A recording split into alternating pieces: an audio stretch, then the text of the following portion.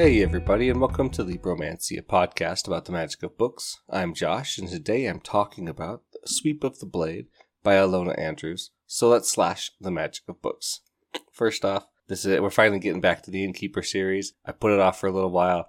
I wasn't, when I first started, I really liked the Dina storyline, so I didn't want to leave that. I knew that this book was about Maud, and so I was kind of like, maybe we don't read this one. And then, but they've put out a couple more since then. Well, a couple short stories and a novel. So then I said, okay, well, I got to go back and I got to read them because, they're good and for the podcast. And, I'm just a fool. Of course I am. Like, why didn't I just read it right away? That's just who I am. I've seen the error of my ways, though. I really liked this book. This was so fun. I think out of the Innkeeper series, this cover is a little bit worse. I just feel like it's got this... I don't want to sound like I'm trying to blame them or say it's really bad. I just don't feel like it's quite the same as the other covers. It's a little bit more, it's got that more generic science fiction look almost to it. And it doesn't really, I don't know. I'm trying to explain my thoughts as I think about them. And you guys know how that goes. So let's just talk a little bit more about the book. I thought this book, in terms of non-spoiler things, is very well written. It's got really good characters. It's got a really good, at least one really good relationship that's being built through it, right? And that's something that Ilona Andrews, they do very well, is write real relationships and real feelings.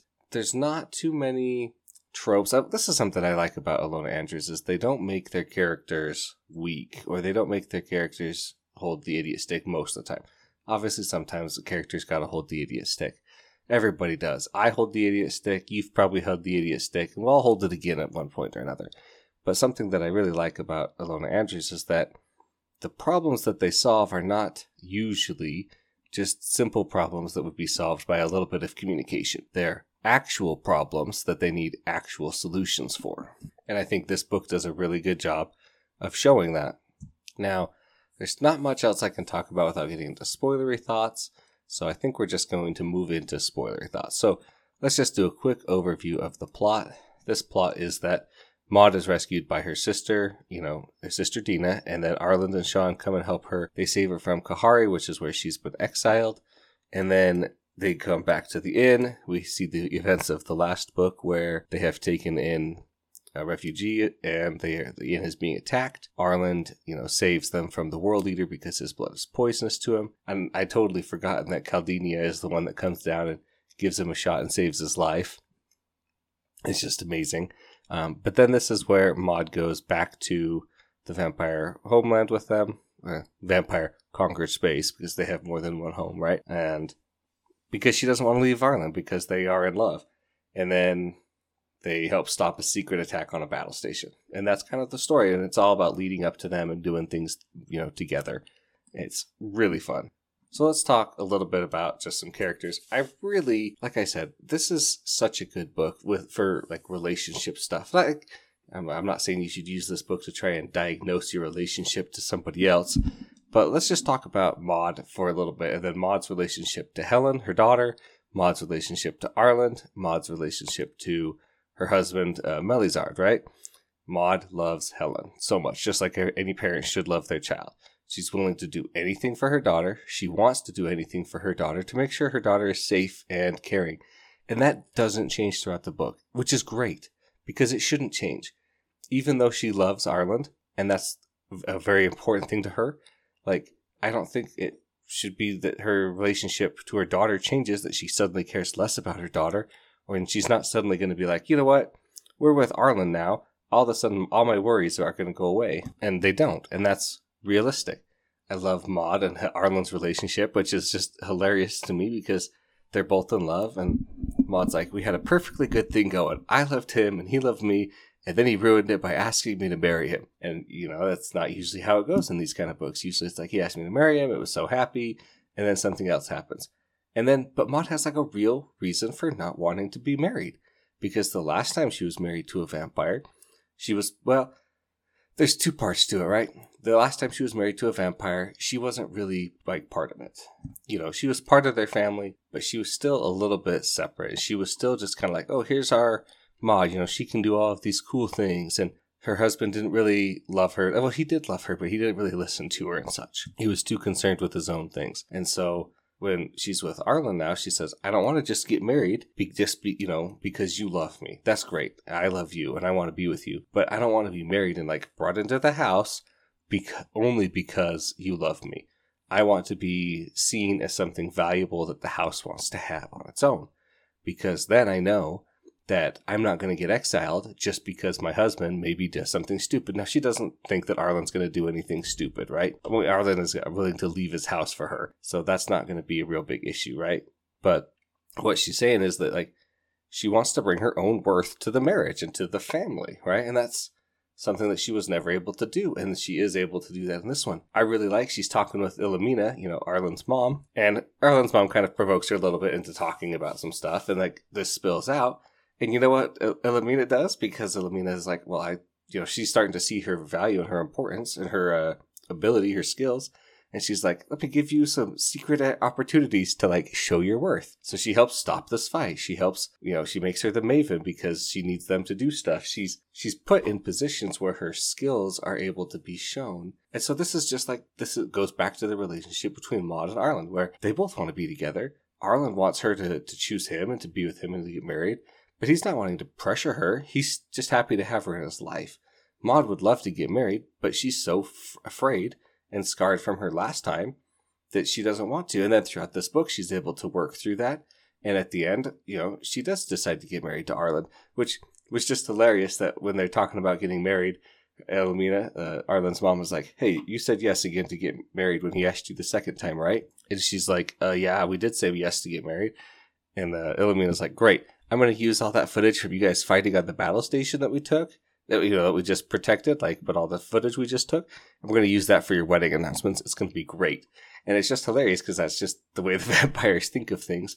But it's like, you want super bloody violence in your wedding announcement? Yes. Yes, they do. So let's talk a little bit about relationships. We also have, we've obviously talked about Maud's relationship to House Kraher, and the relationship between Maud and her husband, her dead husband, Melizard, which is just a funny name, Melizard.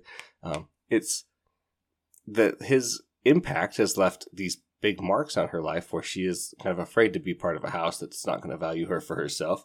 She doesn't want to get exiled again and go back to Kahari, this wasteland with no water. And that was something that was really actually important and thoughtful in this book, is that they'd spent the last couple years on Kahari with no water, going from place to place, trying to save each other. She ended up killing all of the people who killed her husband, which is an acceptable vampire thing to do. And then, but on this Kahari, there's very little water. Water is the most precious resource. It's kind of the most precious resource everywhere, but obviously, on a regular planet, you could just go find water. This one, there's extra little. You have to really work for it. So throughout the whole rest of the book, anytime they're near water, it's reflected and shown, and how Helen is her daughter, who's 5, loves playing in the water. She's like, if there's water, Helen's in it, and she's always in it. And it's just fun. It's not funny. It is funny, but it's also it's just good writing that water was the most precious thing for these people. Now they're suddenly somewhere with water, and they're not just going to go back to treating it like regular water.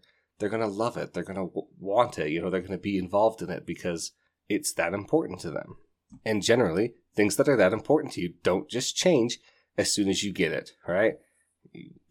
Sometimes they do, but not really. You always want to keep loving what you want, right? So this is all just to say that I really think that the relationships in this book are really strong and really good, especially when they're focused on Maud, our main character. Now, if we'd been focused on somebody else, I think we'd have had equally strong relationships in different directions. But the relationship between Maud and Helen, and Maud and Arlen, and Maud and House Kraher, and Elmina, those are just so key to this plot and so important. Now, something else that I really like that Alona Andrews does is they really show off the power and the skill of their characters. We know that Maud is an accomplished fighter, but that's not all she is. Because she is the daughter of innkeepers, even adopted, she knows a lot about all different, races of aliens. And the vampires, let's just be say it, are a little bit xenophobic. They don't like other aliens. That's just kind of how they are and how their culture is. They're partially trying to change it, but not really, right? They're secure in their space, and they're secure in their knowledge that they are very tough, and not a lot of people want to fight with them. But the way that Ilona Andrews is able to showcase Maud's skill and her ability to say, look, she sees these aliens, she's set with them, as kind of an insult by some other people, by this wedding party that's going on. But because of that, she's like, oh my gosh, you guys are messing everything up. The Tachi will eat, they don't meet when they're on an otherworlder's planet because they feel like they're with the enemy and that's just a tradition they have. But they don't just eat salad. You have to make it presentable. You have to do colors. You have to mix it in. And so she's able to, do stuff. And then she starts taking over. And, she's like, I gotta save House Grok because they're gonna fail if they don't do this. She ends up meeting Nuancy, who is a longtime friend, kind of. And she's able to explain things with them a little bit and say, like, look, the Nuancy like deals. Give them a deal. She's able to help things along, really pushing her own value. There's just so much fun. Now, there's some funny parts in this where, so long story, let's just talk about that a little bit. House Grok is under a secret attack, basically, where there's this wedding party that's going to take place that they've been asked to host because they're the closest kind of old house. They don't want to because they're like, well, something's obviously off about this, because why would these two houses who hate each other get together? And then why would they also come here? But they can't say no because of, their culture and customs, where they're like, we can't just be rude and say, no, we don't want to host you because we think you're up to something. So they have to host, and they have to do it, basically help the wedding party. And the wedding party is obviously have to get something. And it's just funny, like, the wedding people are like, with this talking in ancient vampiric in front of Maud, because they're like, why would she understand ancient vampiric? Clearly we're just fine. So Maud's listening to them talk about everything in detail about, like, what they're going to do and how they're going to do it. Not quite everything, because they don't say everything, but usually when it comes to her and just them being rude to her. But she's able to just take it in and not worry about it. And that's able to help, figure out the plot. But let's talk about a couple things. Like, I love the way that Maud comes in and takes over dealing with the Lees and the Tachi. I love that she's doing all this work. And then Lamina, who's the head, basically, of the house, is like, hey, do you want the title of Maven? And she's like, yes, I do. She's like, it's yours. And then she has to go do some work. And I love her wedding prep where she's got like 8 people around her desk. And she's like, all right, what's up with you? And he's like, here's the menu for the thing. And she's like, it's trash. Throw it away. Go get something else. Like, here's 3 things you need to fix on it at minimum. Go do it again. And he's like, yes. And he runs away and comes back. And then she's talking about the chairs. And she's like, hey, are you the engineer for the chairs? And she's like, yes. I'm like, okay, do we need different chairs? And like, we don't have any. Why don't we have any? Well, they're easy to fold away and put away. And that's the stupidest, but like most reasonable answer. Like, of course you don't only have one kind of chair. Like, why would you need 2 other kinds of chairs when A, you're all vampires and it fits all of you, but like, they're easy to stow away. Like, of course. And he's like, you'll fix these chairs or else. And he's like, on whose authority? And he's like, on mine. I'm the Maven. And she's like, when these aliens go back out, they're going to speak to the world or sing our praises about how good we were to have special chairs for them and stuff. And they're not going to, go around bad mouthing us. So work at it as a challenge, and it better be fixed by the time I count to 10. Just hilarious. Her ability to take command, her skills. Like I said, this book really showcases the woman's skills. We know Arlen's skills from the previous books. We don't need a rehashing of how powerful he is. We get a little bit of it when he takes out 9 of the wedding party in a kind of a mock duel. This book is about us seeing Maud's ability. And so to show her having skills in combat and out of combat is just perfect, right? It's a really touching scene where Helen has been tranquilized and the Tachi bit her. Let me explain a little better. Helen was playing and she got poisoned somehow, and there was a Tachi nearby and the Tachi did bite her. So they think it's the Tachi. They put her in jail. They're trying to save Helen, and Helen's like, and Maud comes in, and she's like, what happened? And then she goes and she talks to the Tachi, and she's like, I have to talk to the Tachi. And they're like, okay, here you go, but don't kill him. And she goes down there, she like gets on her knees, and she's like, thank you for saving my child, because obviously the vampires don't understand. But it's like these dynamics that make it so much better, where the Tachi only bit Helen to save her life because their venom slows down your heartbeat, slows down the, poison from attacking. And then Nuancy comes in, which I just realized is kind of like nuance.